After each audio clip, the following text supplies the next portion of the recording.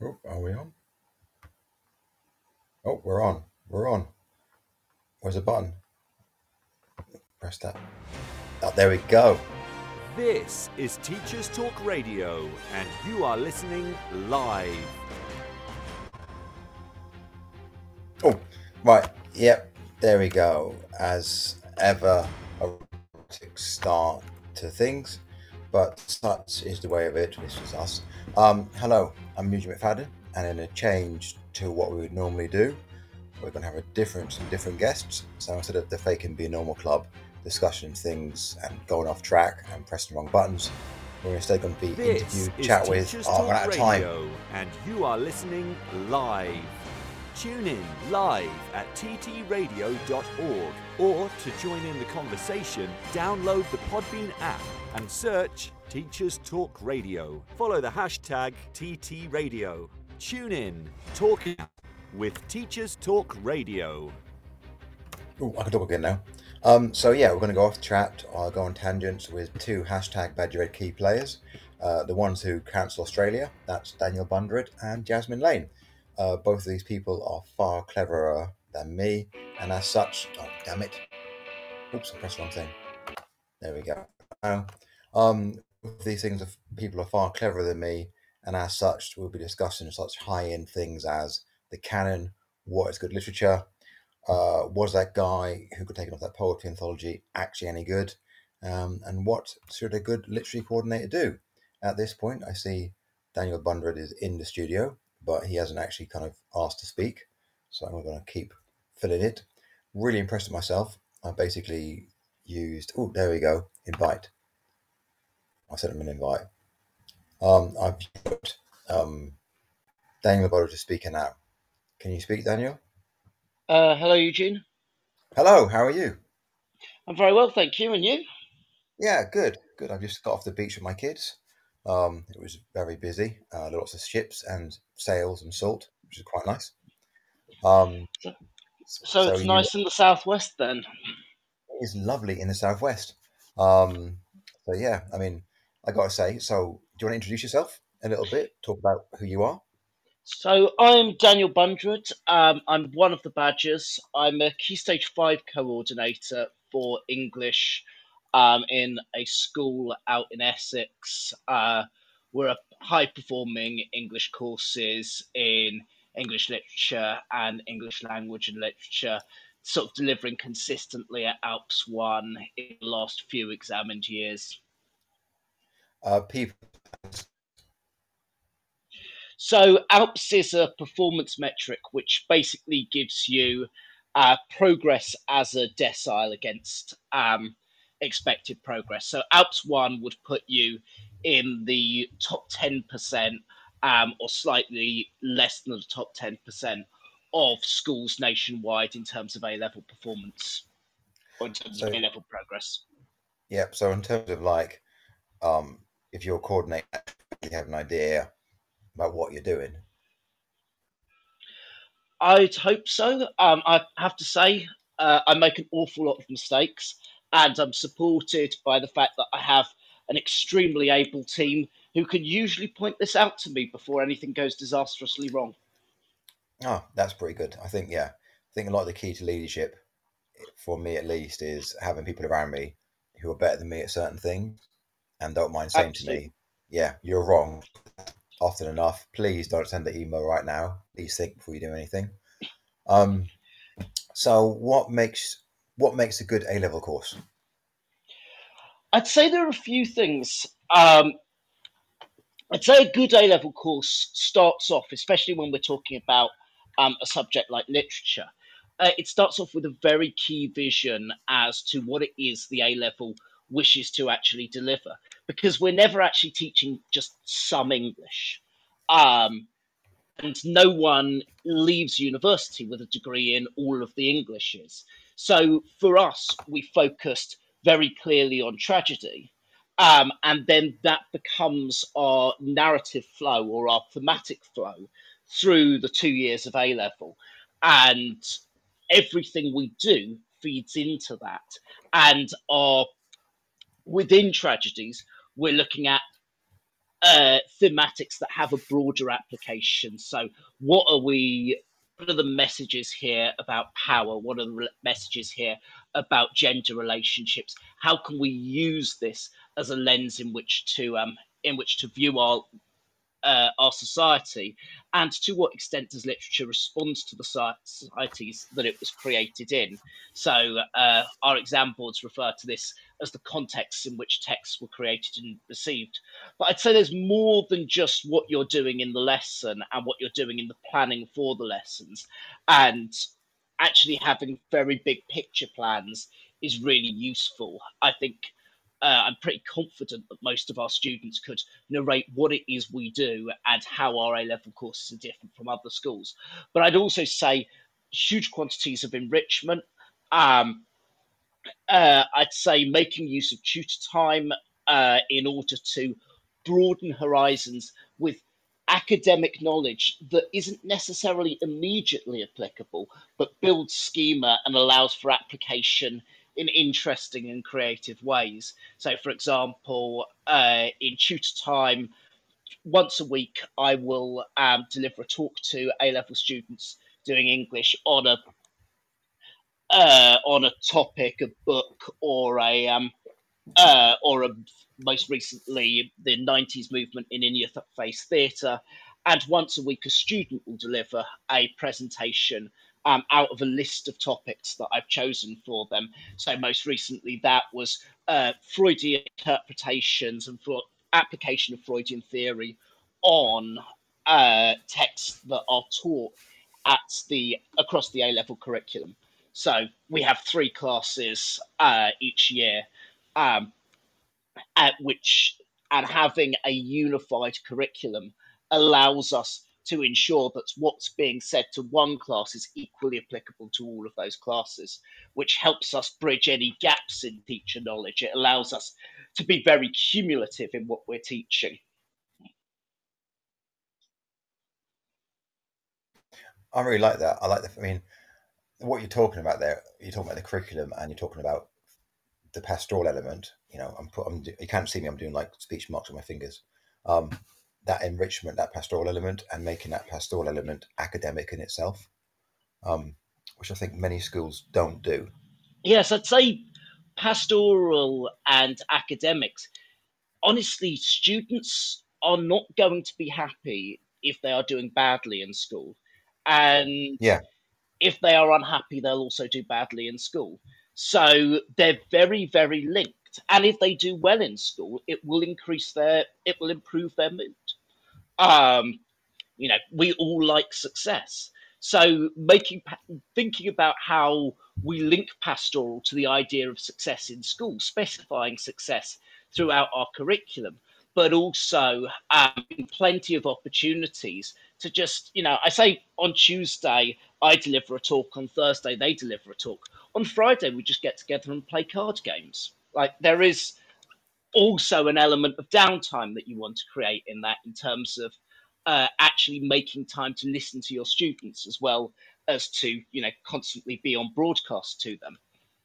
I think that's very important. I mean, I come from a kind of key stage 3, key stage 4 in my current place. It was a key stage 5, but I tend not to get involved.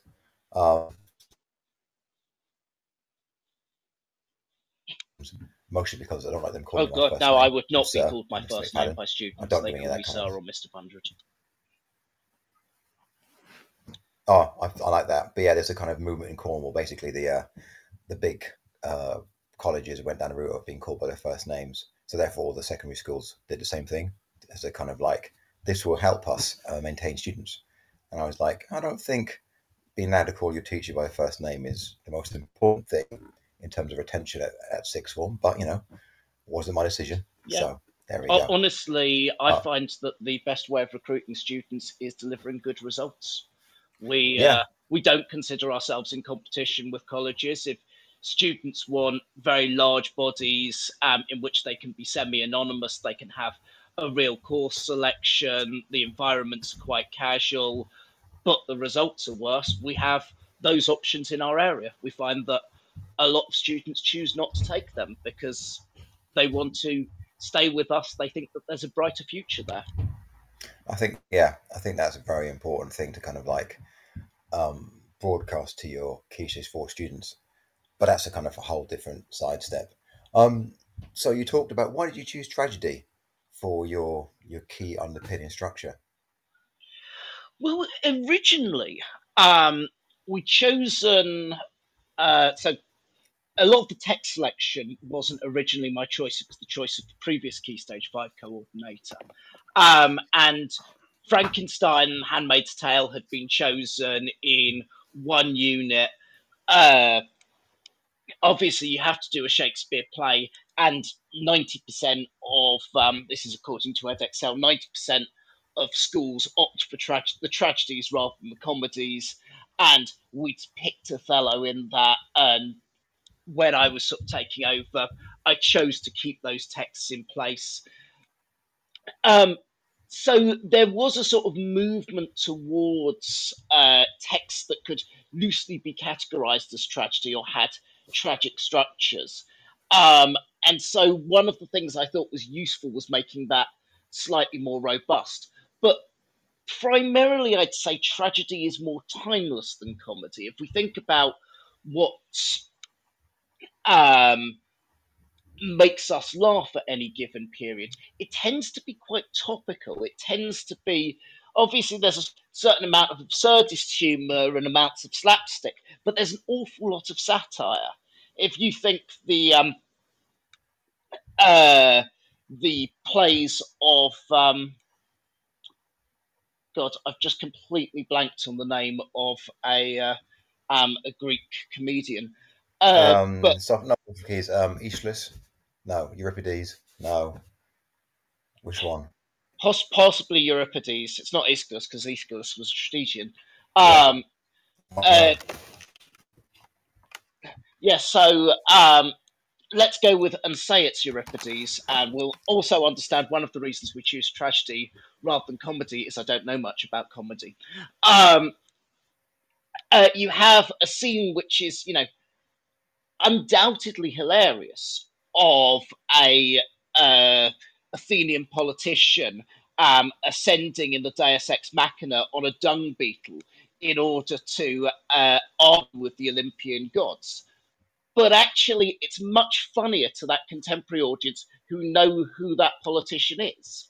Mm. And even if we teach the amount of context the our students need in order to understand that joke, it still doesn't actually have a specific relevance to them. Whereas the themes of tragedy, the penalties of hubris, the idea about having people who are generally good but are deeply flawed in a particular way, people being punished by their mistakes in a way that is logical but is always too severe. These are absolutely timeless ideas that we see throughout humanity. I also think tragedy is much more character focused and it allows you to spend more time thinking about people. And we actually like talking about people as a species. Yeah, we do. I think what you're kind of saying is that comedy is quite specific to a time period, whereas tragedy is eternal. Yes, and it's notable that of the lectures of Aristotle's that remains, his lecture on comedy in the poetic survives, and sorry, the lecture on tragedy in the poetic survives, and the lecture on comedy does not. Yeah, And in the lecture on tragedy, he speaks of tragedy as being the higher art form. So one wonders whether the comedy simply wasn't recorded or if it was subsequently destroyed, whereas tragedy was preserved due to the understanding that it was eternal. I like that. It's kind of a certain irony. Although I've got to say, bit of slapstick, that's always going to be eternal, isn't it? You know, no matter Yes, what. I'd say that. Yeah. So, okay, so you've built this kind of like your overarching kind of like world domination plan to turn your children, your students, from, ex GCSE individuals to like lean, mean Alps One killing machines. How does that Apex predators is what we call them. say that again? Apex predators is what we call them. Apex predators. I like that. So, and I've seen you can trot them out to other things and they kind of eat other children alive, which is quite impressive. Um, Yes, no, it's always good seeing in events with other schools and how much better our kids are. yeah, obviously, I'm sure someone's going to complain about the fact that we're comparing children to velociraptors, but that's fine. That, by the way, is a very niche reference to something that happened on an Edu Twitter about 3 years ago. Was it 3 years? Maybe it was Yes, a four lot. years ago. Raptorgate. That was actually before my time on Edu Twitter. I'm relatively recent. Oh, me too. It was just literally as I started, Raptorgate was kicking off, and I was Was it like, Tom Bennett who made the Velociraptor comparison? yeah, he was just referencing a Jurassic Park 1, the only decent Jurassic Park film. You know, like kids like Velociraptors, occasionally they test a fence, and then people took umbrage, as they do. And then because I'm a bit of a muppet sometimes, I then changed my avatar to a Velociraptor for like, but that's just me. So, that'd be a really good place now to kind of like merge into discussing Badger and Edge of Twitter.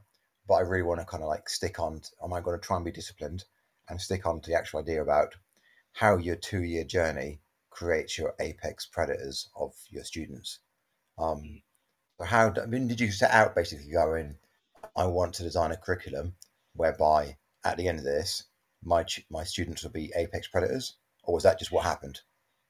Uh, it was sort of. It's always been partly.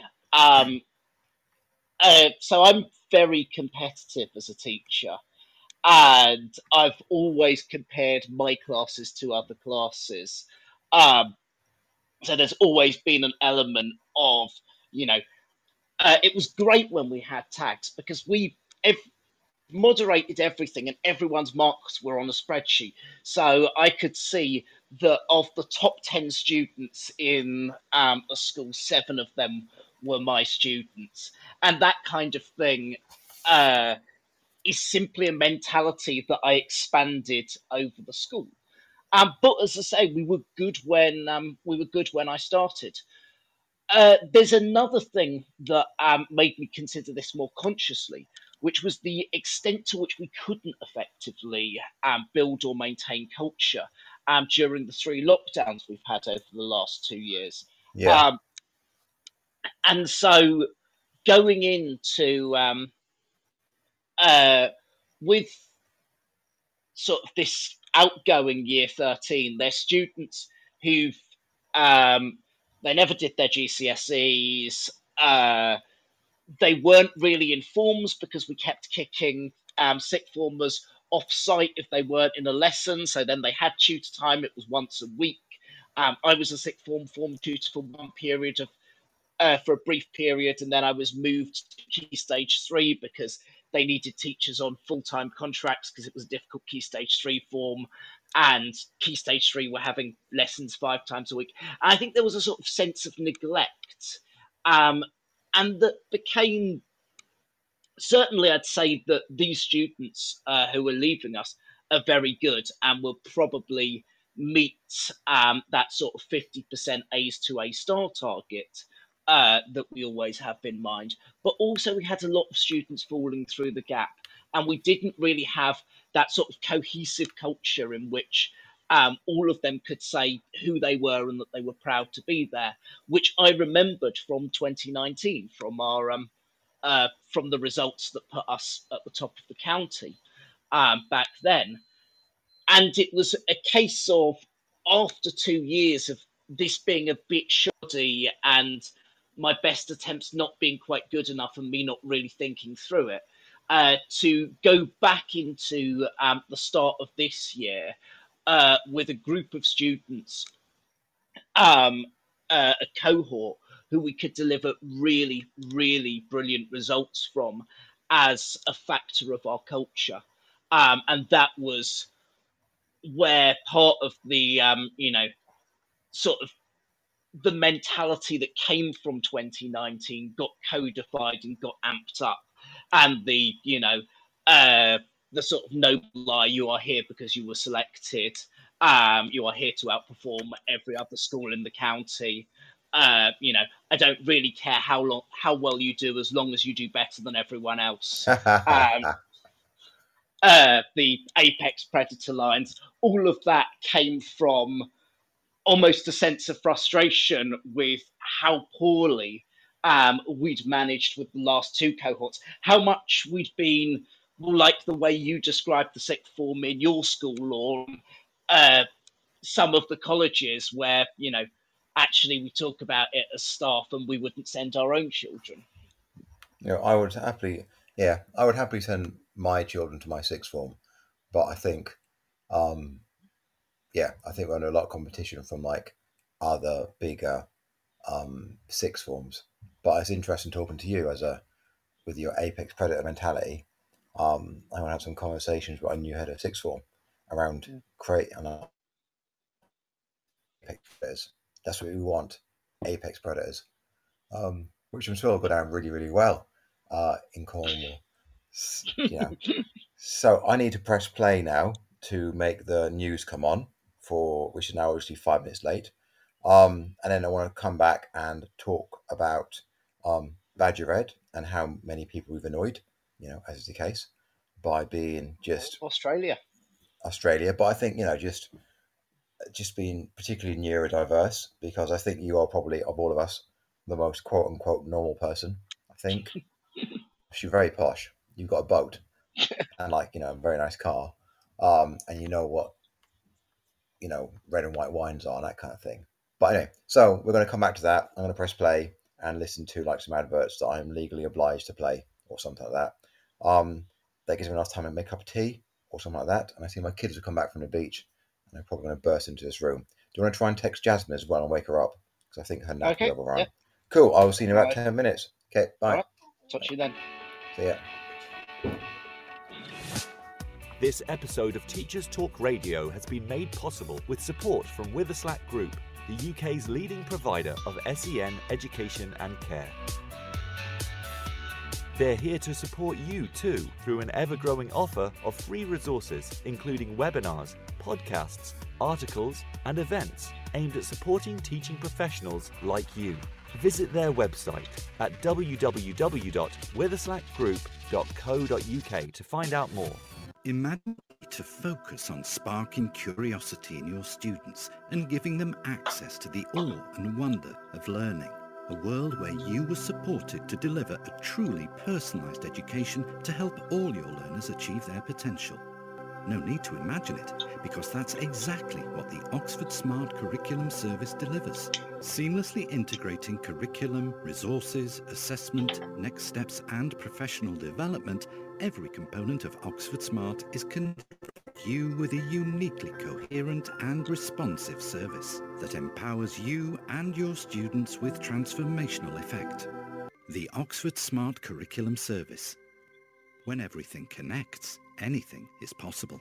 stevewoods.co.uk for educational support in IT and computer science. Jasmine, we're at an ad break in Learn to Eugene's program show. in Python is a free 1-hour course designed to start you on your way into Python coding. Everything works in a browser, so there's nothing to install beforehand. Join me remotely to learn the basics on Wednesday the 8th of June, 4 o'clock to 5 o'clock. Visit stevewoods.co.uk to start your journey. Are you a state school teacher in England? Why not be a hero this half term and join me for 2 days and receive up to £1,360 in bursary. Terms and conditions apply. Find out more at stevewoods.co.uk.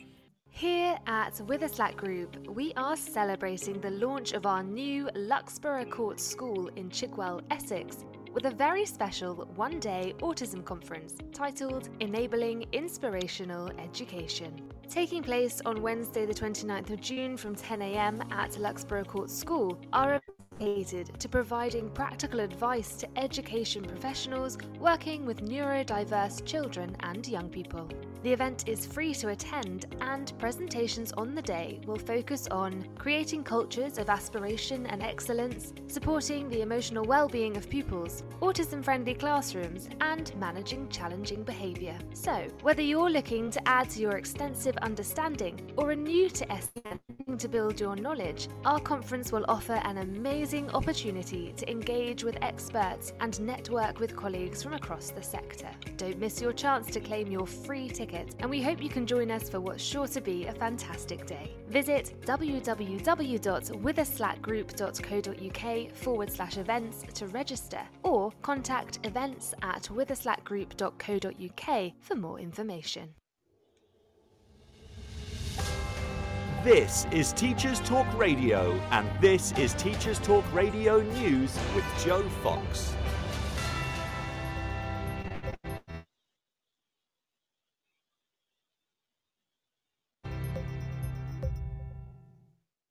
The TES magazine reports on new data highlighting the extent of the problems faced by early years settings. New Ofsted data shows recent changes in the number of early years provider places in England is just the latest in a series of surveys, reports and statistics showing the impact of underfunding. According to figures between April 2020 and March 2021, the number of providers fell by 4,000. When confronted by provider closures, the government has been accused of arguing that all is fine because overall places have remained stable. The article argues that this ignores significant regional disparities. The article quotes figures from the Early Years Alliance, which shows that almost half of all local authorities recorded a drop in early years places over the past 5 years.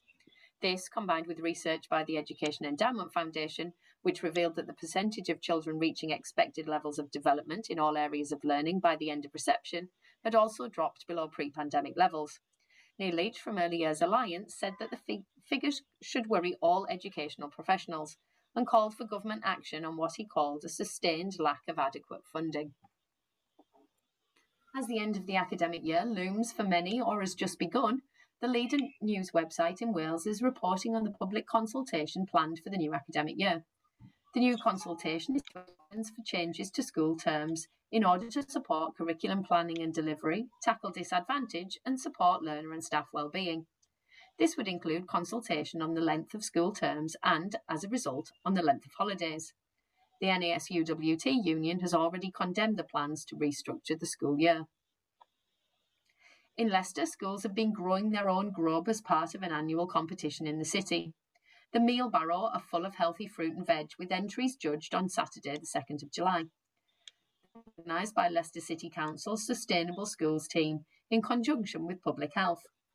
Schools were tasked with coming up with a healthy, nutritious and creative menu idea for a 3-course meal and growing at least 5 of the ingredients they'd need. In South Africa, steps are being taken to improve media literacy in order to help combat fake news. A study conducted by researchers analysed the status of media literacy and found out that skills are not taught in high schools and universities and that a comprehensive national media literacy programme is needed. It also described teachers as the first line of defence when dealing with issues of online harassment, bullying and scams targeted at youngsters, so a comprehensive programme of training is needed. This has been your Teachers Talk Radio Weekend News with Joe Fox. This is 2 Minute Tech with Steve Woods, your tech briefing on Teachers Talk Radio. Hello! Last week, I spotted a tweet from Nathan Gibb. Some of you may know him from his Twilight Tuesday show here on TT Radio, others as at Nathan Lesson Copy. He tweeted, "It's that part of the school year where it's uncomfortably hot at school and raining at the weekend." He's proven correct in most parts of the country for the past couple of weeks. The question this week is not, has Nathan jinxed us like Rihanna's Umbrella song, but can tech keep us cool in the classroom?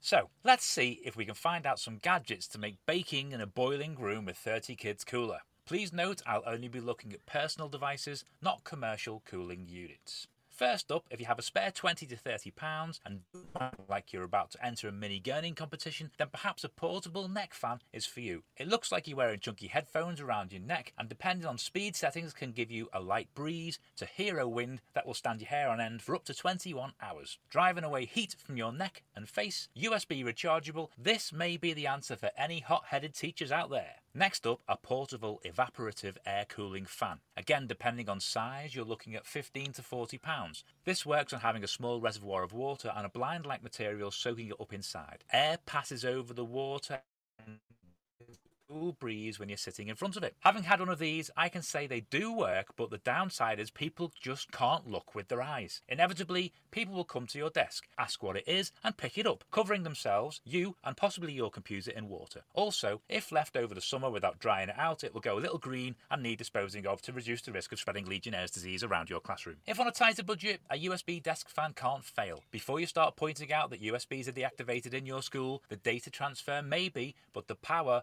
will not not, so you'll still be able to power and charge devices over USB. Some come with docking stations, making them more portable, others are wired. From £5 to £20, these are more pocket friendly and also less hassle. If you're in need of a breeze as you wind up the year, tech can come to your rescue. Why not get in touch at TT Radio 2022? Follow us and tell us how you stay cool, or ask me what you want to know about tech. I'm Steve Woods, and that was 2 Minute Tech. 2 Minute Tech with Steve Woods, your tech briefing on Teachers Talk Radio.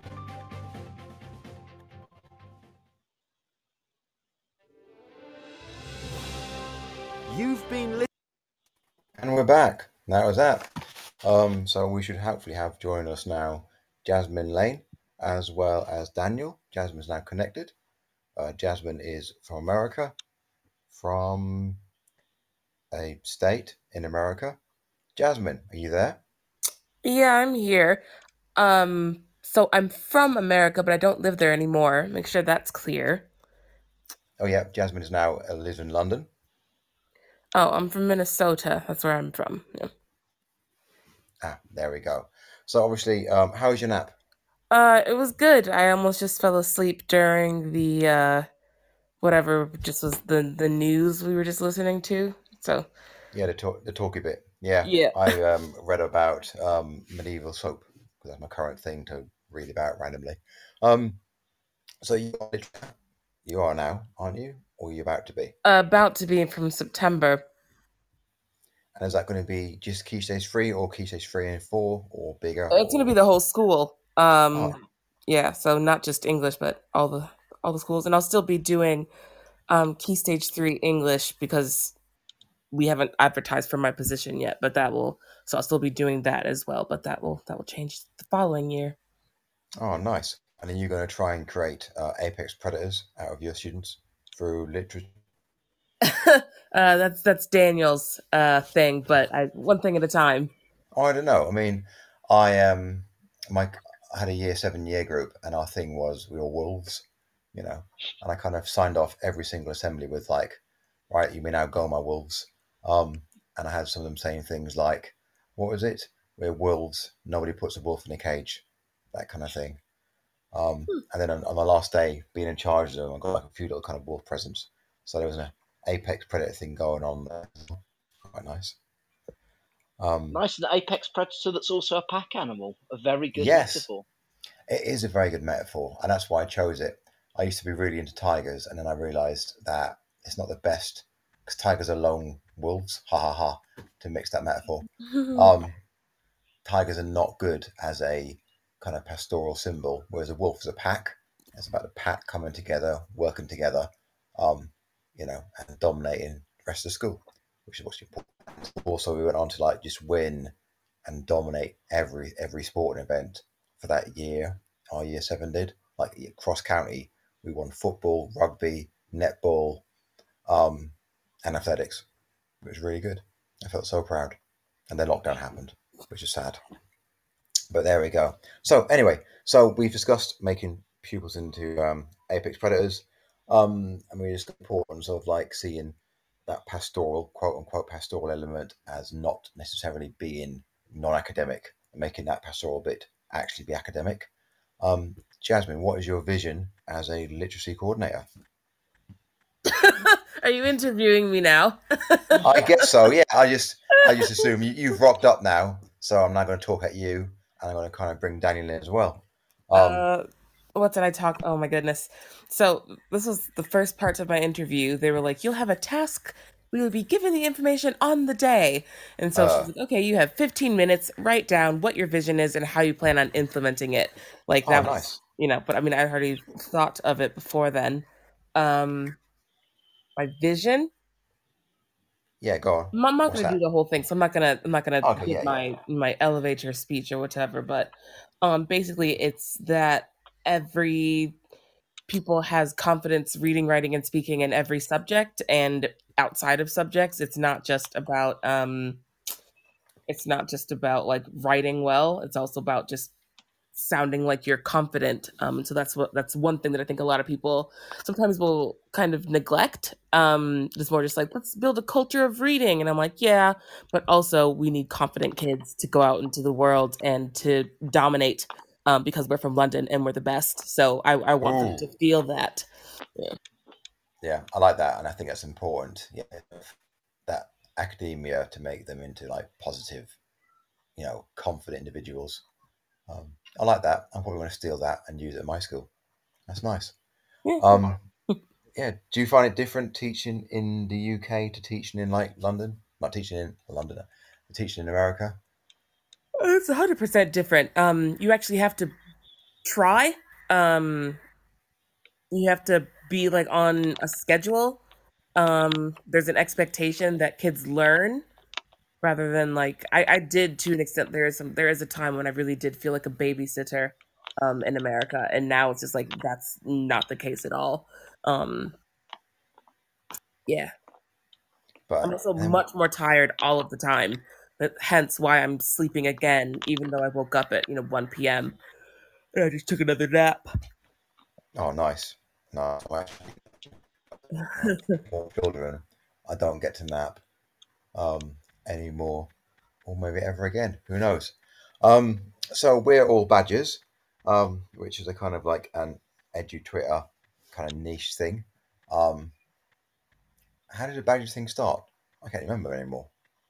I mean, I remember Tabitha McIntosh and Dr. Steve, what's his surname? Sputnik Steve. They were just talking randomly, and they were talking about like stroking badgers, like literally, like actual like the animal, and then it just became a thing from that. The emoji thing. This is actually funny. You know how everyone has like a badger in their handle. Yeah. I started that. I never. Did you start that? I did. Yeah. I just because people were putting it like people put like Badger Ed in their bio. They had, and I was like, yeah, I don't want to do that, but I'm like, I'll just put a little badger. So I'm like, I'll just do that, and then I did it, and then I remember ASBO teacher did it, and then like everyone else started doing it. But yeah, so I'll always remember that. I'm like, I started a thing. Oh, that's quite cool. I did not know you started that. Yeah, well exactly. Oh. And the next thing you're starting is bringing American teachers over to teach in London. Yeah. Are you doing that as well? What you started doing? I mean, I talk about it all the time, and basically anyone that's like a Black American, I'm like, if you can leave, just leave, because there's nothing there and you hate it anyway, because I did, and you'll be happier here. But I did have someone DM me, and she was like, hey, I'm actually interested. Like, how do you go about this? And I was like, this, and this. And then, yeah. So wicked. Yeah. That could be a kind of... That sounds a bit, what's the word not nefarious. Is that the word I'm thinking of? I don't know, it doesn't sound evil. There are agencies that do this entirely. I think Engage imports loads from Canada, don't they? Do they? I don't know. I guess that word import just sounds so, I don't know. It's better than traffic teachers from America. It has that connotation for me, I guess, to like import teachers. I'm like, it's a little. Say, help them escape from America? Yes, actually, in exchange for all of their labor. Yeah, we're going into dangerous territory now, aren't we? So that's going to be your perhaps other thing you're going to do is like be a kind of positive influence, helping Americans come over here and teach. And obviously has it been a year you've been in England now? Not yet. Still not a year. Oh my God, when did you come over? And so it's a year and about 2 weeks. Wow. Yeah. So it feels a lot longer that you've been here. It does. In a good way. Yeah, in a good way, yeah. But my sense of time is not, because I've just, as I said previously, I've got small kids. I don't sleep much.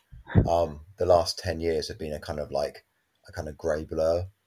That's what the last 11 and a bit months have been for me, is just I have no sense of time anymore because of how tired I am, and then just how many things I do. It's just like I was like, oh, I forgot today was my dad's birthday, because I forgot that today was, I know that today is half term. Like, that's how I think. I'm like, term time, break time. So that's been new too. Yeah, no, yeah. Once you have kids, I mean, it's like my eldest is now 10 years old. No, she's not. She's 9 years old. She's nearly 10. Which is quite scary because, like, I swear to God, she was just born like a few days ago, and suddenly she's like, you know, like just wandering off around a village independently. And I'm like, oh my God, where's she gone? She hasn't told me she's going out. What is she doing? And she never really slept until she was 7. And then the next one didn't sleep until she was 7. And the current one is 4, and she doesn't sleep. So it's been nearly 10 years now of not sleeping, which has been, bad for my health, I think. But anyway, it's okay. These things happen. Eventually they will sleep and I'll be able to, like, move on with my life. Hopefully. Maybe. I don't know. Right. So normally at this point, if it was me and Georgia, by the way, has had an interesting day of, like, it's her.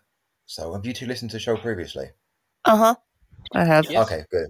So yeah, it's normally me and Georgia and Heather just gone off on really random tangents. They can't make it today. Georgia's eldest has got a birthday. Georgia completely forgot. So, oh my God, my kid's birthday. She's had a broken tyre.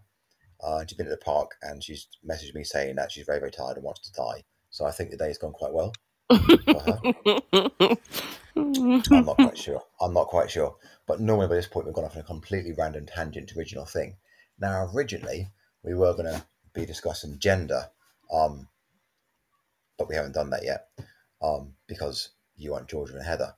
Having said that, I don't mind discussing gender because I tend to forget that people have a gender, because I just forget people actually aren't me as well. So that's another thing I do. So shall we? I mean, and I actually did my MA on representations. My thesis was violence as a definer of masculinity in contemporary American crime fiction, which I thought was quite an interesting title, and it let me read James Ellroy books and do Freudian analysis of those. So there we go. So you two, do you cover gender in your teaching? Endlessly. Endlessly. I mean, yes. I mean, so we're quite into second wave radical feminism at the moment, and violence as axiomatic with male sexuality, sort of through the lens of Andrea Dworkin. I gave a presentation a couple of weeks ago on Shulamith Firestone's The Dialectics of Sex, and the idea of the destruction of the sexual being entirely. Well, the severing of reproductive slavery from the sexual being, and the degendering of the entity as part of intrinsic, as a sort of intrinsic repressor of biological females, which the kids were very interested in. It's always when you give a talk and you hear at the end of it a bunch of kids turn to the person next to them and just go, I hadn't thought of that before. And you've done something good in terms of the academic enrichment. I think that's really, and that was like at your sixth form, wasn't it? Yes, yeah. Yeah, I quite like. Yeah, I've got some of my higher ability kids who we have, because it's Cornwall. We have every year there's a kind of like a local kind of festival, and all these kind of kids kind of dance through the town dressed in white. All the girls dressed in white dresses, and all the boys dressed in white as well. And it's like, oh, all it needs is some large kind of statue made out of wicker for us to burn someone. But it's one of those festivals. And this year, some of my kids were just like, we're not doing it. It's patriarchal symbolism all the way through. And I felt really proud of them for saying that and not doing it and not taking part, despite all the kind of pressure from the community to do that. Nice, absolutely. Deconstruct Midsomer Murders plot. I know, yeah. Jasmine and you obviously both really quite enjoyed Midsomer Murders. I never got into it, but Jasmine, I mean, did you watch Midsomer Murders when you were in like America? Did they have it over there? No, I didn't know it was a thing. It started when I first came over, and then, I mean, obviously, I lived with Daniel for a while, so we spent a lot of time together. It's like, oh, let's watch an episode of Midsomer Murders, and I was like, I don't know what that is, but okay. And it was all part of my cultural capital enrichment. I guess that's what I'll call it. But yeah.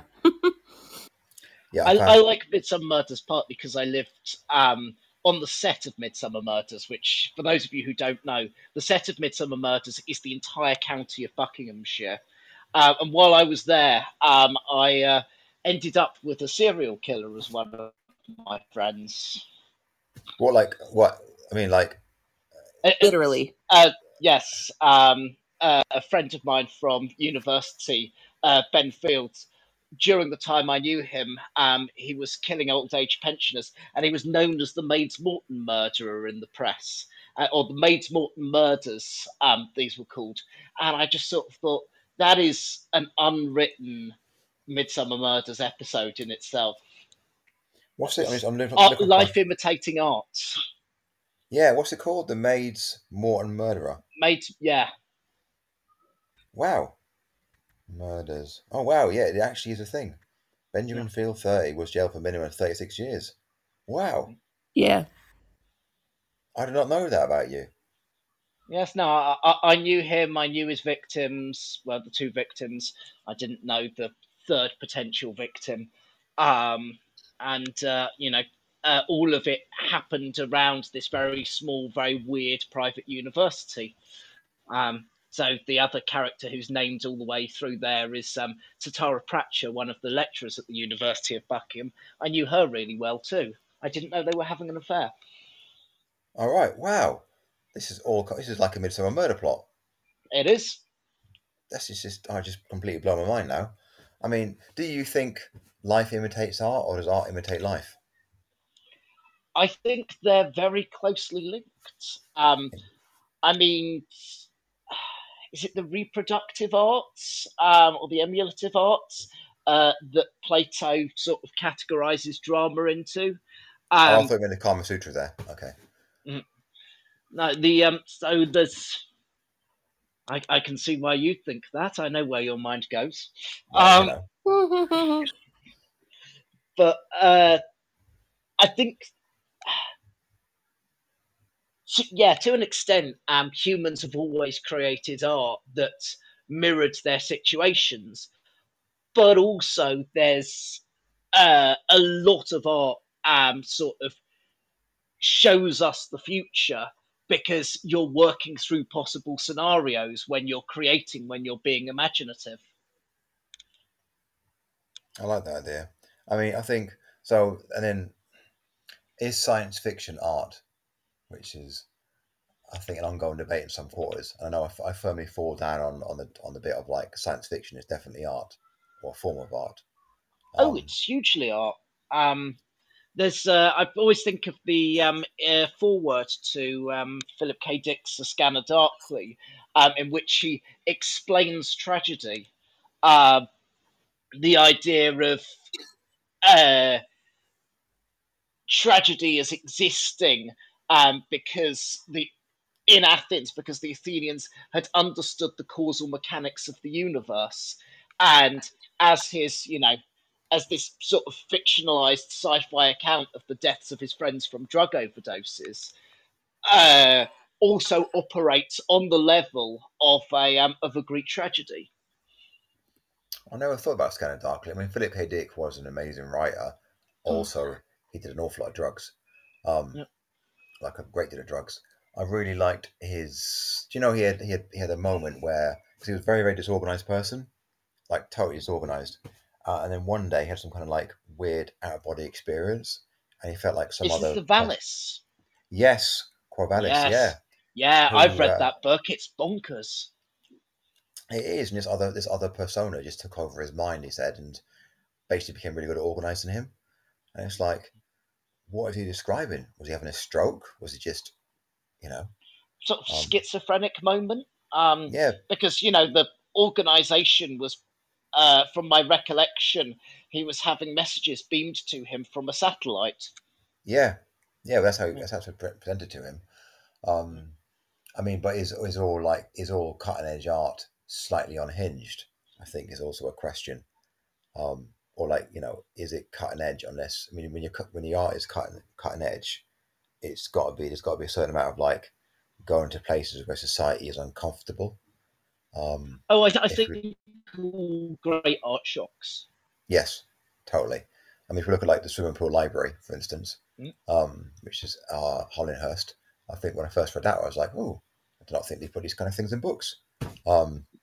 Yes, that I sort of, one of my favourite passages in literature is the description of the nature documentary of the termite colony and the anteater, and the way this is hugely sexualized while it takes place in a porn theatre that's then deeply desexualized, and the way he's juxtaposed. And again, it's the what we were talking about earlier, the idea of sort of sex, and particularly male sexuality, as being axiomatically linked with violence. The idea of penetration and intrusion in a nature documentary.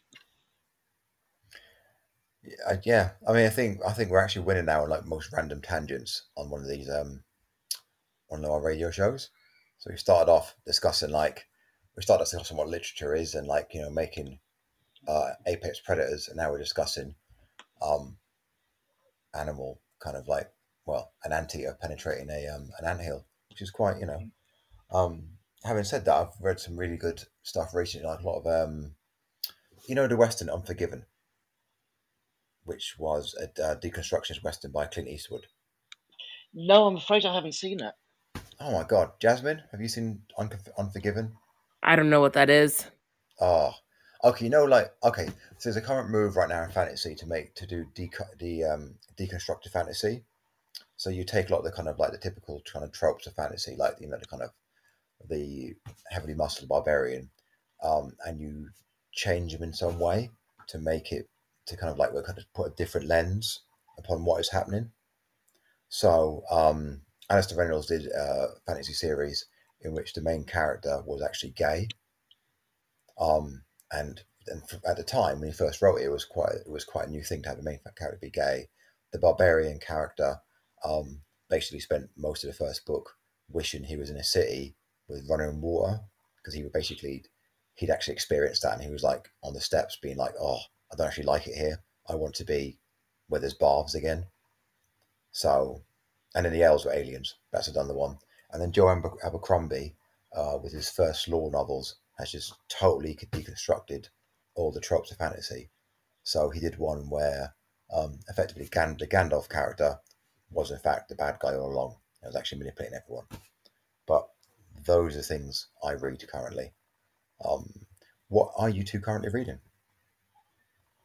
At the moment, actually, I'm reading a deconstructed fantasy. Right.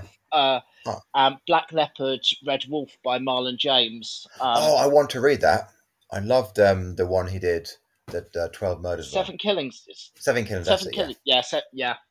That was this is very different.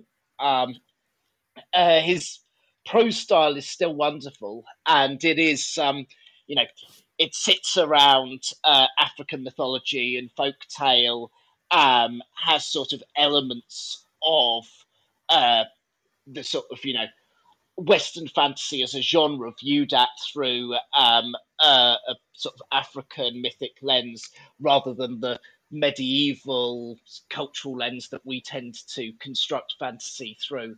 And then is again hugely interested in gender, in sexuality, and in the sort of liminal spaces of gender and sexuality. I want to read that. I mean, see, Kai Ashanti Wilson, have you heard of him? No, I haven't. He was doing this back in 2015, like short stories. Again, very similar setup with a kind of like, he's a really, really good writer. But he only ever done short stories. He's never really taken off. He's very niche, but a very similar thing. Jasmine, what are you currently reading? It's called The Roundhouse by Louise Erdrich. It's kind of like it kind of has two parts. So like the main plot, I guess, is a boy's mother is violently assaulted, and he helps his dad to try to figure out who did it. But I guess the main thing is it's a coming of age as you're discovering basically all of you're learning, you're growing up as he's like 14, so he's growing up as he's figuring all of these stuff out. So it's kind of those dual plots. Any good? Oh yeah, she's an amazing writer. She's written like 16 novels. There's probably, for British people, there's probably a lot of just like general knowledge that you won't have of like Native American culture. So you're just like, what is all of this? Because everything is set, mostly everything is set on a reservation. And she's in Anishinaabe, so that's kind of the key thing that it's stories of Anishinaabe people. But it's just, just whatever, that's who her characters are. But I love her writing. Oh, I'll look her up. I'm currently reading Neil Asher's Weaponized, which in his own words is basically just Schwarzenegger level science fiction. So big explosions, aliens, brain neutral, just go for it. Which is quite enjoyable for me. But I think one of the best sci-fis I've read is Ancillary Justice. Have you two heard of that one? No, I haven't. I don't really read sci-fi, so yeah. Ancillary Justice was like Anne Leckie, and she did she wrote it from the point of view of a kind of like an AI that didn't. It was at the time. It won loads of awards because it was quite revolutionary. It's like I don't know. Must be getting up to 10 years. Kazuo Ishiguro's latest Clara and the Sun. No, what's that like? Oh, it's brilliant. Kazuo Ishiguro has always done very flat affect with his protagonists. And so, it's a logical step to make one a highly intelligent robot. And it's beautifully written. It's sort of speculative, near future sci-fi. And it is an absolute masterpiece. It is worthy of all of the praise that it gets. I think in many ways it's a better book than Never Let Me Go, which is also a brilliant piece of genius. Oh, someone called, I can't read his name, wants to call in. I'm not going to let him speak though. So I'm not quite sure because it says I'm Jake from Germany and his name isn't Jake from Germany on the thing. I'm just going to ignore him and go from there. So, getting back to the idea about gender, when you were teaching like a set text, how much do you explore like gender perceptions from the pupils and from what the time frame would be doing? So like contextually, depends on the set text, doesn't it? There are set texts in which gender is hugely important in terms of how the narrative works and as a lens with which to view the narrative. So, you can't really teach Othello without sort of talking about gendered violence in Othello and that Ruth Veneta essay, The Unprotectedness of Women in Othello.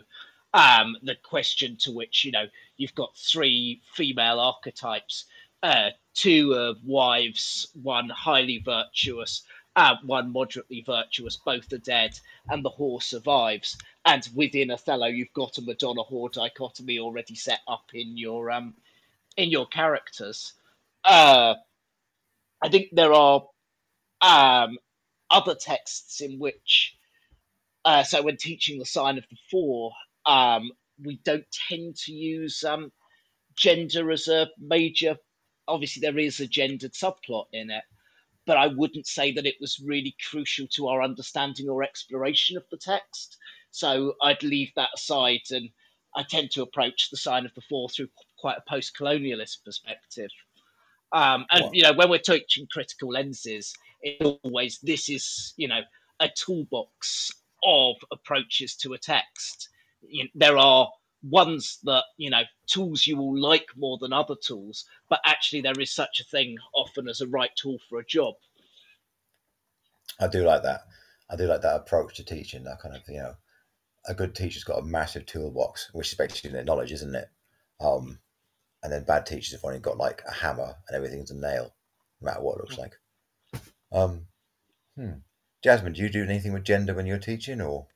Yeah, it does. It mostly depends on the text, but a number of what we have we have a lot of tragedies, so there is a lot of, masculinity. Obviously, we talk about gender when we do Romeo and Juliet, but then also I made a creative writing scheme. Oh, Daniel, that's another thing that I did. I did the creative writing short story unit for year 7. So within that, I unintentionally, I mean, I didn't intentionally do this. Yeah, unintentionally, I basically created where like the women were all kind of evil. I didn't mean to choose stories that did that, but I was like, well, we obviously need to talk about that because that's set of Clytemnestras. Yeah, basically. So we did that. Like, it wasn't in the text necessarily, but I wanted them to see what I had done.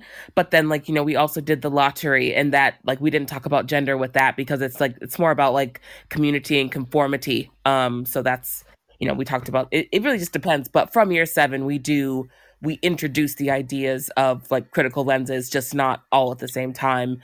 And, within, like, in year 9, we talk about Judith Butler, but in year 7, it's just the general ideas of a feminist lens. We kind of build up to it. I like that. I do like I like that. Why are we saying Clytemnestra's evil? Clytemnestra had like a good point.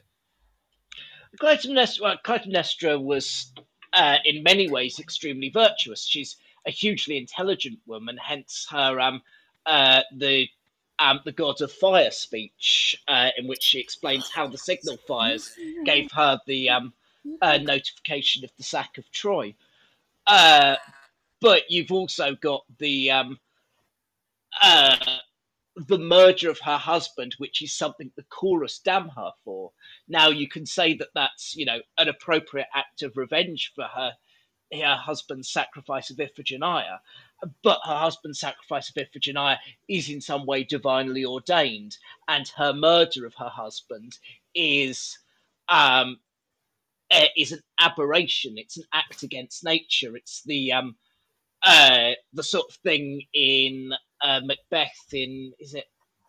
I'm going to say Act 4, Scene 1, in which we have the aftermath of the killing of Duncan, where the natural order of the universe is upended. Yeah, because, a subject has dared to kill his king. In the same way, it is upended and it sparks the arrival of the Furies and the cycle of revenge killing in the Orestia, because a wife has dared to murder her husband, while also a subject murdering a king as well.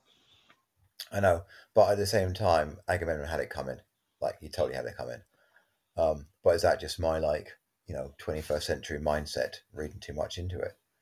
Well, the Almeida did an adaptation of the Orestia fairly recent. Well, I say fairly recent. I heard about that. Years back. Yeah, in which they made the same argument, basically, that that Clytemnestra's murder of Agamemnon can be seen as a righteous act of revenge against a structure in which female lives are valued less than male lives. That it's about Orestes' revenge mission against his mother, and this extent to which we grow boys up to be the violent ones and women to be the oppressed, with men to be the oppressors.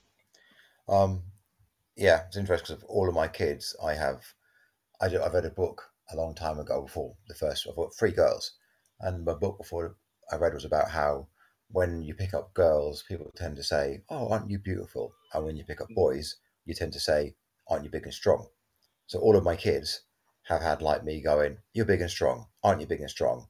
And then we do lots of exercise together as well, and lots of grip practice and other things.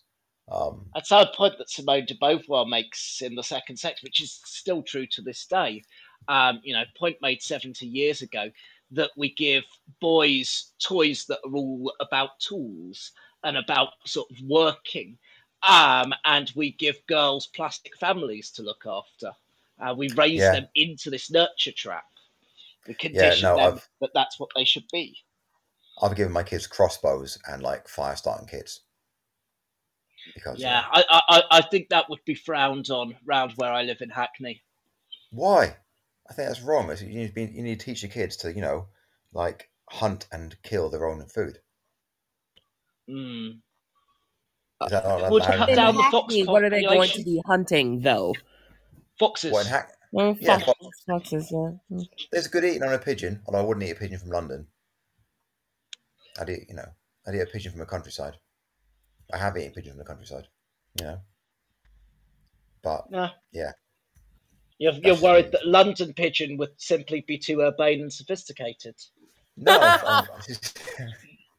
the matter is, I mean, you have to cremate that thing to get rid of all the diseases, wouldn't you? I don't know how diseased pigeons are in London. I've, never really contemplated eating one from that perspective. You know what? In Lonely Londoners, he did kill a pigeon that was outside of his window and ate it because he was that poor and didn't have any money. So I think you could probably eat and them. And he survived, yeah. 70, at least within 70 years ago, you could eat them. I mean, London wouldn't have been much cleaner 70 years ago. I mean, we're sort of pre the Clean Air Act. The Thames is the cleanest it's ever been. Although I can't remember whether the Tories have got into pumping sewage into it yet. Probably soon enough. Yeah. I'm now thinking about, like, next time we're in London, eating a pigeon. Yeah. Like, is it a good idea or not? Like, we could do you that. You can definitely eat fish from the Thames. You can, I know, yeah. I've heard about that, yeah. I mean, the Thames is... The Thames... What? Would you not eat fish from the Thames? Oh, that was a yawn. I'm sorry. I'm so tired. Okay, fine. That's okay. That's fine. We're coming to the end. I'm just thinking about... we're on Clytemnestra. I was also thinking about the other great female character from Greek plays is Medea. Yes. Was it Euripides? Medea is less defensible, isn't she? I don't know. Wasn't it like? Oh, I mean, what she was. She kills her children to get back at her husband. She does, but is it Euripides that basically does it in such a way that she's like, haha, and then she comes in on a Deus ex machina, ex machina. Yeah. Ex machina. Ex machina. Yeah, it's one of those things. One of those words. Helios. Yeah. Yeah, and basically goes, haha, I've beaten you, and gives that impassioned speech about like how, she's like a warrior and like she's defeated him. And also, didn't she also kill like her father-in-law and the bride to be as well? Didn't she? Was that Medea? Yeah, possibly. Yeah, I think basically because she gives. That's it. Yeah, she gives like everyone keeps going. She's really clever. Don't trust her. And then she fools everyone. Gives Jason's new bride a poisonous gown that kills her, and a poisonous gown also kills. Oh yes, of course. Yeah. Yeah. But again, I mean, less defensible. But then she says, "I'm acting like a man. I'm acting like a warrior. I am a warrior." Well, that's I don't think it becomes less toxic if females embody toxic masculinity. No, true. But I always think the female character who's most fascinating in Greek drama is Cassandra, actually, who I think tells us more about the position of women in society then and now than any of these sort of atypical warrior queens. No, yeah, I have. Yeah, I used to use that phrase an awful lot. I feel like Cassandra, because there's been schools I've worked and I've gone, this is all going wrong, and I'm saying this is going to go wrong soon. Yep. Yeah, I've had that experience. Everyone's like, nah, it's going to be fine. Yeah, everything's going to be fine. I'm like, well, it's not, and then I'll start to rock up, and it all falls apart. But yeah. And I get to say, going on special measures. I know because I've been in many special measures schools before. Yep, and there we go. Yeah, no, I do like Cassandra. I feel bad for her. I do like the current trend. There's a current trend for people to be rewriting the Greek myths from female perspectives. Have you seen that? Yes, the Penopleiad, and the one that I really love is The Silence of the Girls, which is brilliant. Oh, that's amazing! Yeah, there's a sequel as well. I just bought. I haven't read it yet though. The sequel I bought the other day. I hadn't heard of the sequel. Yeah. Oh, I will text it you after this. It's upstairs. It's on my to be read pile next to a lot of things. I'm also liking Natalie Haynes' books. Have you ever heard of her? I've heard of her. I think I might have a couple of her books, but I haven't got round to reading them. Wait, I'll just go to my bookcase. Haynes. Are you sitting on the red chair? I was sitting on the red chair. I'm now right by the bookcase. So can you No, please I haven't got any of hers. So she's done 1,000 ships. She's done, which is retelling the Troy from the female perspective. Yeah, the invasion of Troy. Yeah, and now she's doing the Children of Jocasta. Children of Jocasta is really good.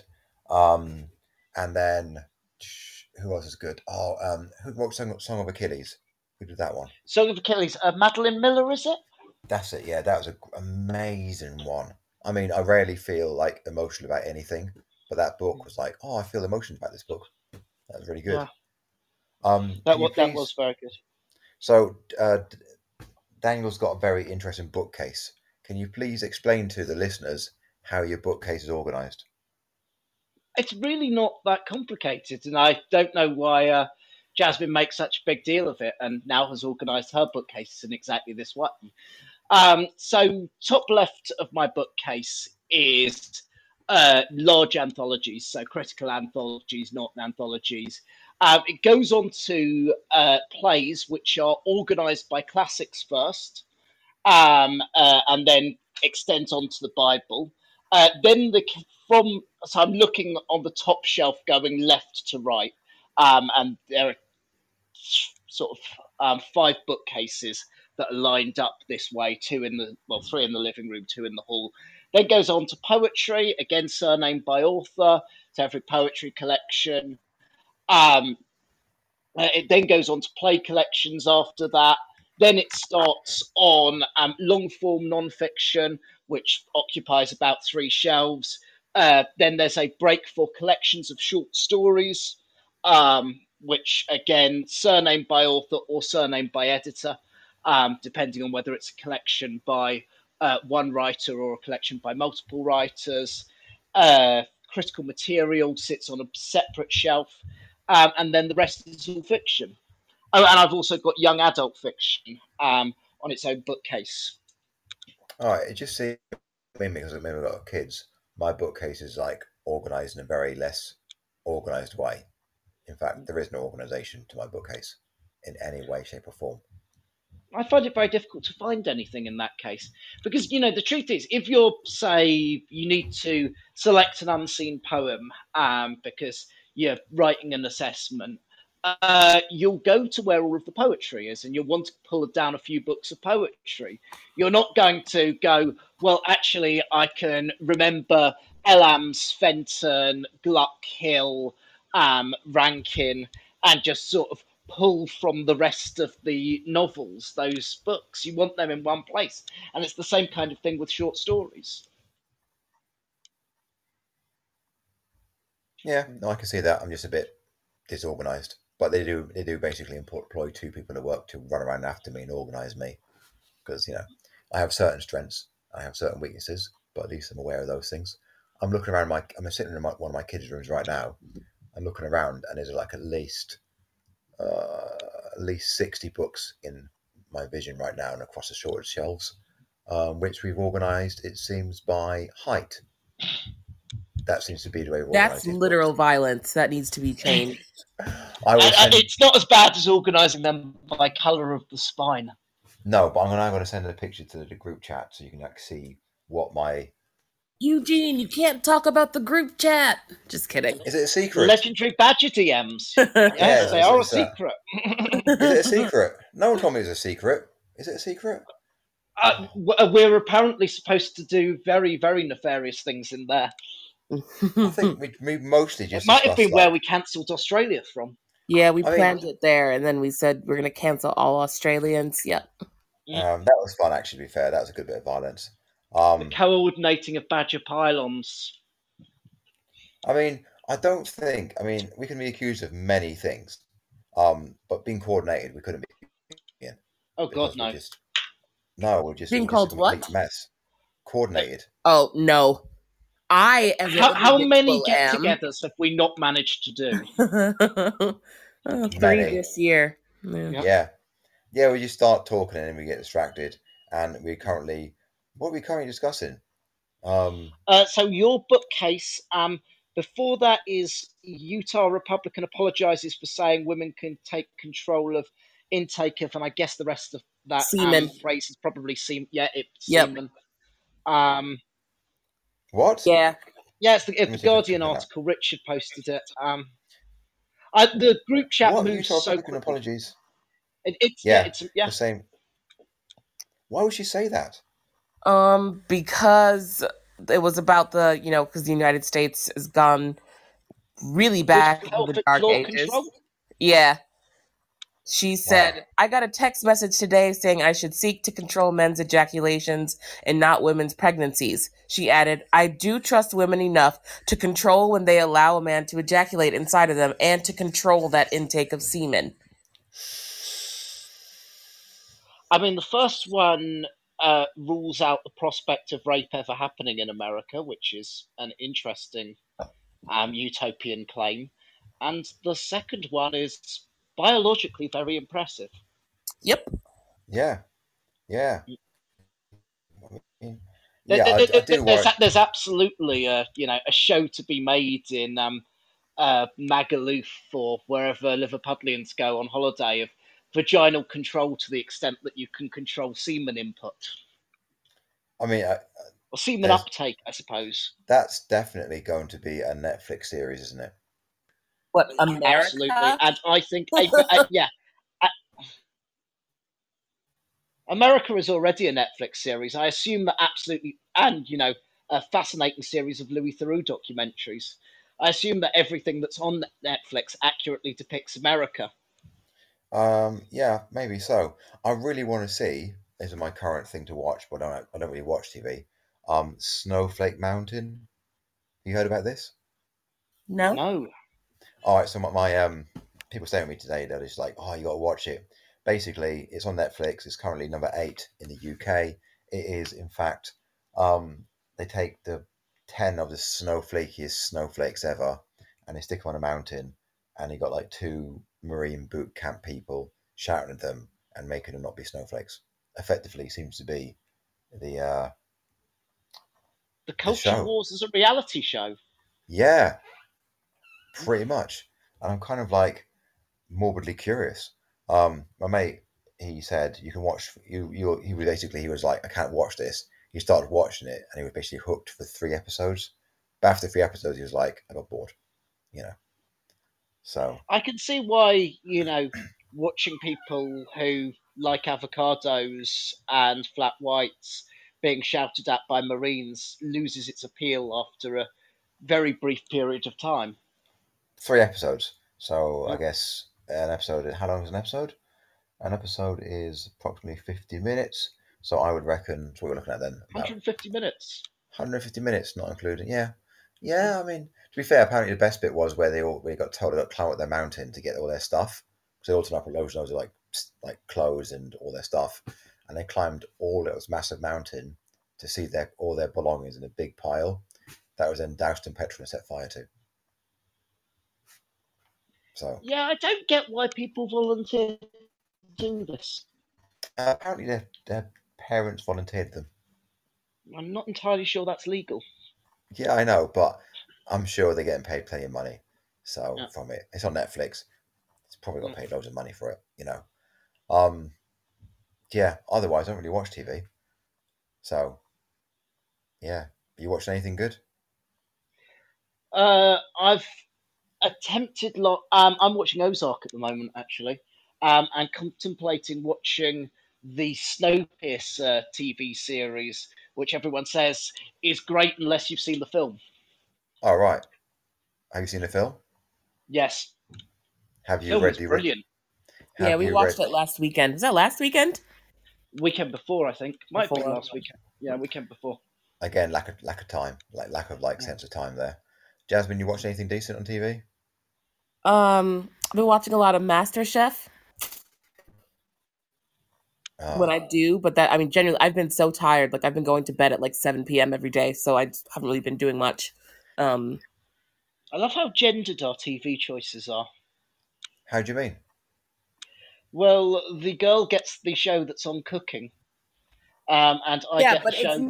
It's MasterChef, and all the people on it are men. So yeah, yes. Exactly. And why are you watching Ozark? Because of you. Exactly. Yeah. It's in another life, I'd be a drug dealer or I'd be like a baker or something. I love organized crime. You could combine the two things. I could have my bakery. There's certainly a distribution network you could get out of baking. Look inside the second baguette. I mean, your powdered For donuts. anyone listening, I would never actually do that. I value my life and my normalness a bit too much. I'm not. It's a complete joke. I just really like mafia. Yeah, stuff. and you'd be deported to an American prison. Yeah, I would. Yeah. Yeah, but I'm now thinking about all the possible ways you could like smuggle drugs through baguettes or through powdered donuts. Actually, powdered donuts. You just the powder. Yeah. Yeah, the irony. You hide it in plain sight. No, Yeah. I fill the donuts with jam. You could get more that way. Or custard or something. You then need to reduce the jam or the custard to extract the drug from it. Have you not seen Queen of the South? That's what she did with her liquid cocaine. No, what's Queen of the South? It's another drug show. All right. No, I don't watch as much drug television as you. Yeah, that one was from a couple years ago. It's really good though. More drugs. Yeah. Was that the one where she was like Colombian? No, that's another one that I've also seen. This one's Mexican. All right. No, yeah, my mate. So you think about La Viuda Negra? That's the Colombian one. Oh yeah, he raved about that. Mm-hmm. Yeah, he raved about that. Yeah. Oh yeah, there's a lot of stuff. Yeah, I don't really watch TV, or anything, because I'm too busy. What's Roger's history? Tom is here. There we go. I think. Oh, hello. Hello, Tom. Roger's history. Join the room. So either he's the third person or we are the three people here. We are the three. I think. We're again? the three. Yeah, no, he's gone. Oh, yeah, everyone's gone. Lots of people entered. Yeah, lots of people entered. Oh, and here's PBGAE 6 Ebica 7 Pa. Yeah. I think okay, that is, I assume, a cryptographic hash. We're being listened to by a section of the blockchain. What's a blockchain? Now that we've been talking about smuggling drugs in custard donuts, they're listening to us. What is a blockchain? Oh, good. A blockchain is a decentralized ledger of transactions that's cryptographically secure, in that you can. There's a bit of maths that allows you to prove that the ledger has been unaltered or only altered one time, so you can put things up on the ledger, but you can't modify it except by making the transaction. It's the piece of technology that underpins cryptocurrencies. Yeah, I don't understand cryptocurrency. That's not one of those things that's just become like, I'm increasingly becoming my dad, whereby anything new, I'm just like, I don't understand this. I don't get that. Don't get Snapchat. Don't get that. Don't understand it. The technology isn't really very new. The idea that you'd use it then in order to provide a, what is essentially a commodities trade is relatively new, but sort of strong cryptography is a relatively old technology. Yeah. Well, on that note, I think we're actually kind of coming to the end of our time. Let me ask a question. If I hire a cleaner to do my laundry, are they going to like pick the stuff up off my floor and put it in my washing machine? I would. Depends on how much you're paying them. Yeah, it's part of the it's one of the it's an extra thing. So like laundry, I just don't know what that includes.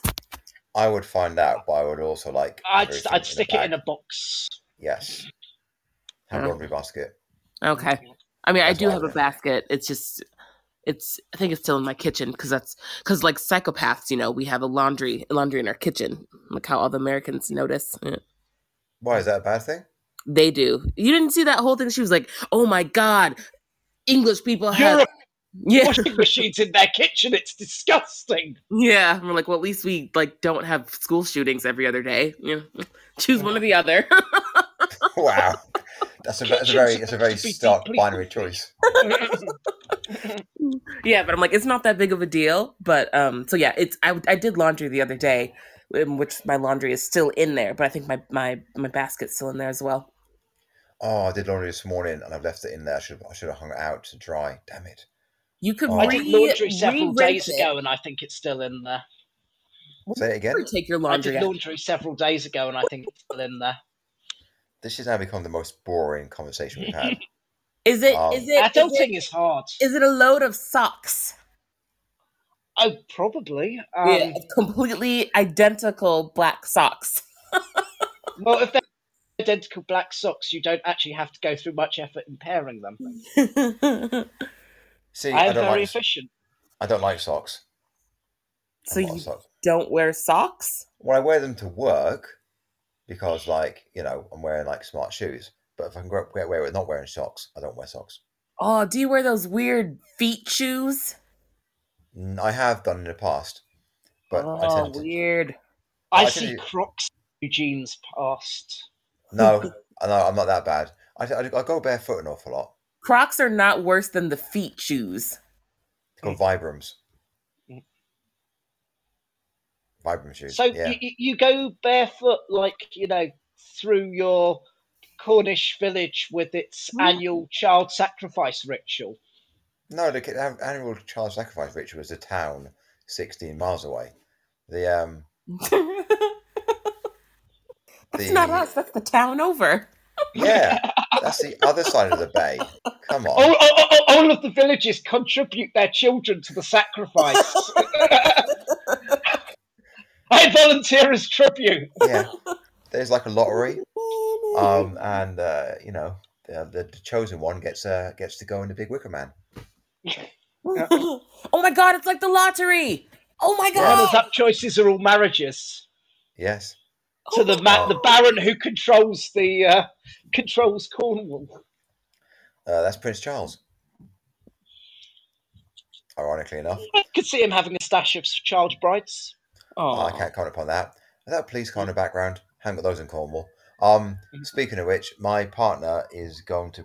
I'll put in the chat about a thing my partner's doing involving. I can't tell you what it is about either, but it does link to what we just discussing, not the police thing. Is that I. Perkins? Who's I. Perkins? Oh, I thought that was your partner. I thought you said they were going to start talking. No, my partner's like probably like corralling the kids or something. But no, my partner's. The funny thing. That's definitely not Cornwall. We can't find police anywhere in Cornwall. Oh, well, you mean the sirens in the background? Yeah. No, you're picking up the sounds of Hackney. That just Hackney in general. Yeah, basically. Yeah, that's continuous. Basically, things you won't find in Cornwall are ambulances that are vaguely on time, the police, and NHS dentists. Wow. And more than 7 surnames. No, it's like 8 surnames, because it's, you know. But yeah, we've got the Pengellies, the Williamses, the Gothlans, the Pascoes. Your name. My name, because I've got cousins down here. And that's pretty much it, really, to be fair. Yeah. Huh. Just Cornwall. It's kind of like Alabama, but like. Oh, that sounds grim. I don't know. It's greener. I always imagined Alabama as quite like. You just said that Cornwall is like Alabama, which is one, it's in America. 2, it's in the south of America. That just sounds horrible. Cornwall's in the south of England. Yeah, the southwest. The rich south of England. The horrible south Alabama is not wealthy. Yeah, neither is Cornwall. No, that's false. Some people in Cornwall are very, very rich. And everyone else. No, they're not in Cornwall. They're in London. They've just bought places in Cornwall. Okay, fine. Some landowners of land are rich in Cornwall, but they don't live there. Oh man. Yeah, that's why they got no money. Yeah. So those people like basically own expensive houses and then pay council tax in London. And oh wow. Money. Yeah, so we've got like no money. So such is the way of things. But anyway, on that depressing note, we're actually out of time. So I get to play the outro now. It's been really nice speaking to you both about really random things, classical plays. Nice speaking to you too. Yeah, It's no, happening it's too. excellent. I just almost called you the typo that my phone calls you, but I'm not going to call you that. Never mind. Eugenia. There we go. I'll call you that one. Eugenia. I think it called you Yeah, that. that's a far better way of doing it. I don't mind being called the other one. Although we will probably get complaints. Yeah, exactly. There we go. Just like, it's all a joke. We won't get complaints. No one is listening to this. Yeah, There's this is 3 true. people listening. Yeah, Nwippi's listening. L Perkins 09's listening, and Huda Wubba Boa Deva is listening. I think L Perkins 09 might be a real person. I think so. L Perkins, before we go, who are you? Nothing. Okay. Nothing. Well, outro it is. Outro it is. Well, it's been really good fun talking to you both and hearing your dulcet tones. Have a good rest of your week. I'm going to go now and have dinner and probably drink some really nice beer. That's my plan. Shall we have a badger meet-up in Cornwall in the summer? I think we should. Cornwall is nice in the summer, actually. Cornwall is pretty. When it's water, it's pretty. You know what? It is. And I think, you can sail your boat down here. It's a long sail. Is that? I don't know what that means. It's a long journey? It's a long journey, but it would be possible. I thought you meant that your boat had a long sail. I thought like a tall mast.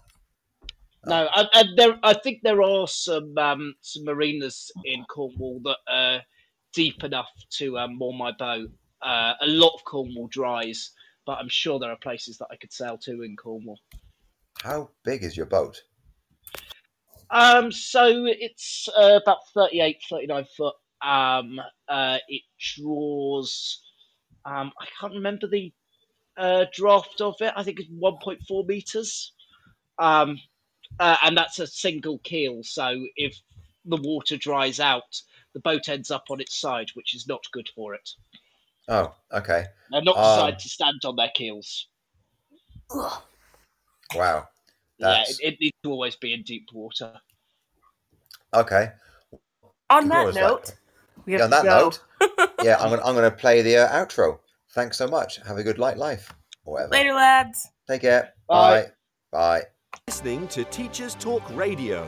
Tune in live and listen back at ttradio.org. We look forward to hearing from you next time on Teachers Talk Radio.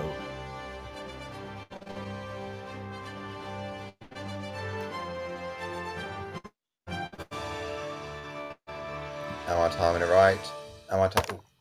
End.